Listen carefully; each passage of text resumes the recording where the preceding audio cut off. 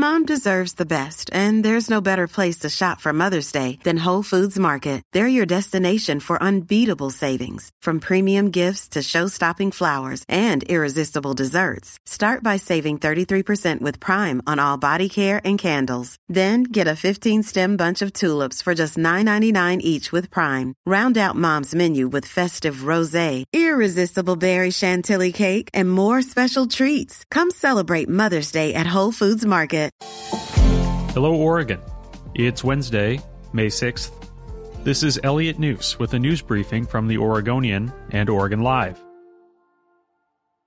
State officials are ordering a Southeast Portland nursing home with the largest and deadliest coronavirus outbreak in Oregon to shut down.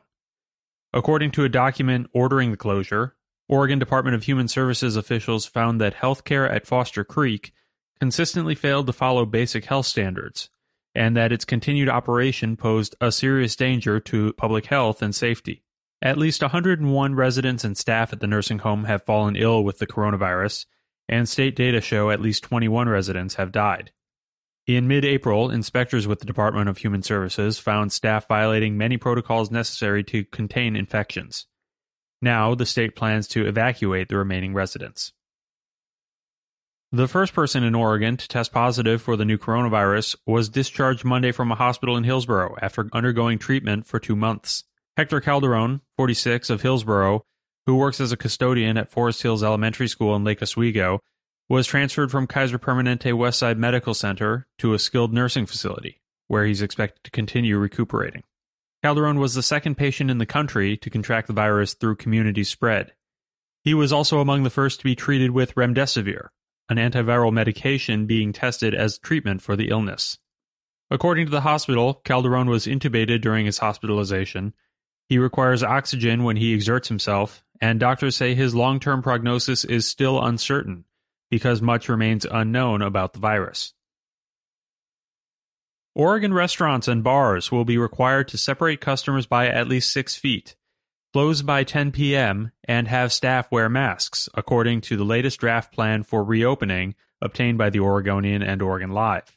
The new document, which is expected to be released to the public Wednesday, removes language from a previous draft document suggesting that businesses consider tracking customer names, contact information, and dates of visits.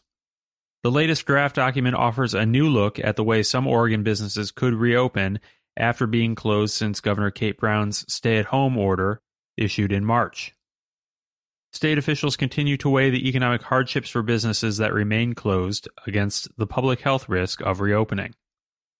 Last month, Brown rolled out details of her Reopening Oregon framework, forming subcommittees to focus on details for various businesses, including restaurants, retail, personal services, childcare, transit, and outdoor recreation. The Oregon Parks and Recreation Department followed up shortly after with an announcement that 8 state park sites will partially or completely reopen to the public on Wednesday, including popular park sites like Tryon Creek, Willamette Mission, the Cove Palisades, Pilot Butte, and Prineville Reservoir. Limited day use will slowly return to other state parks beginning next week.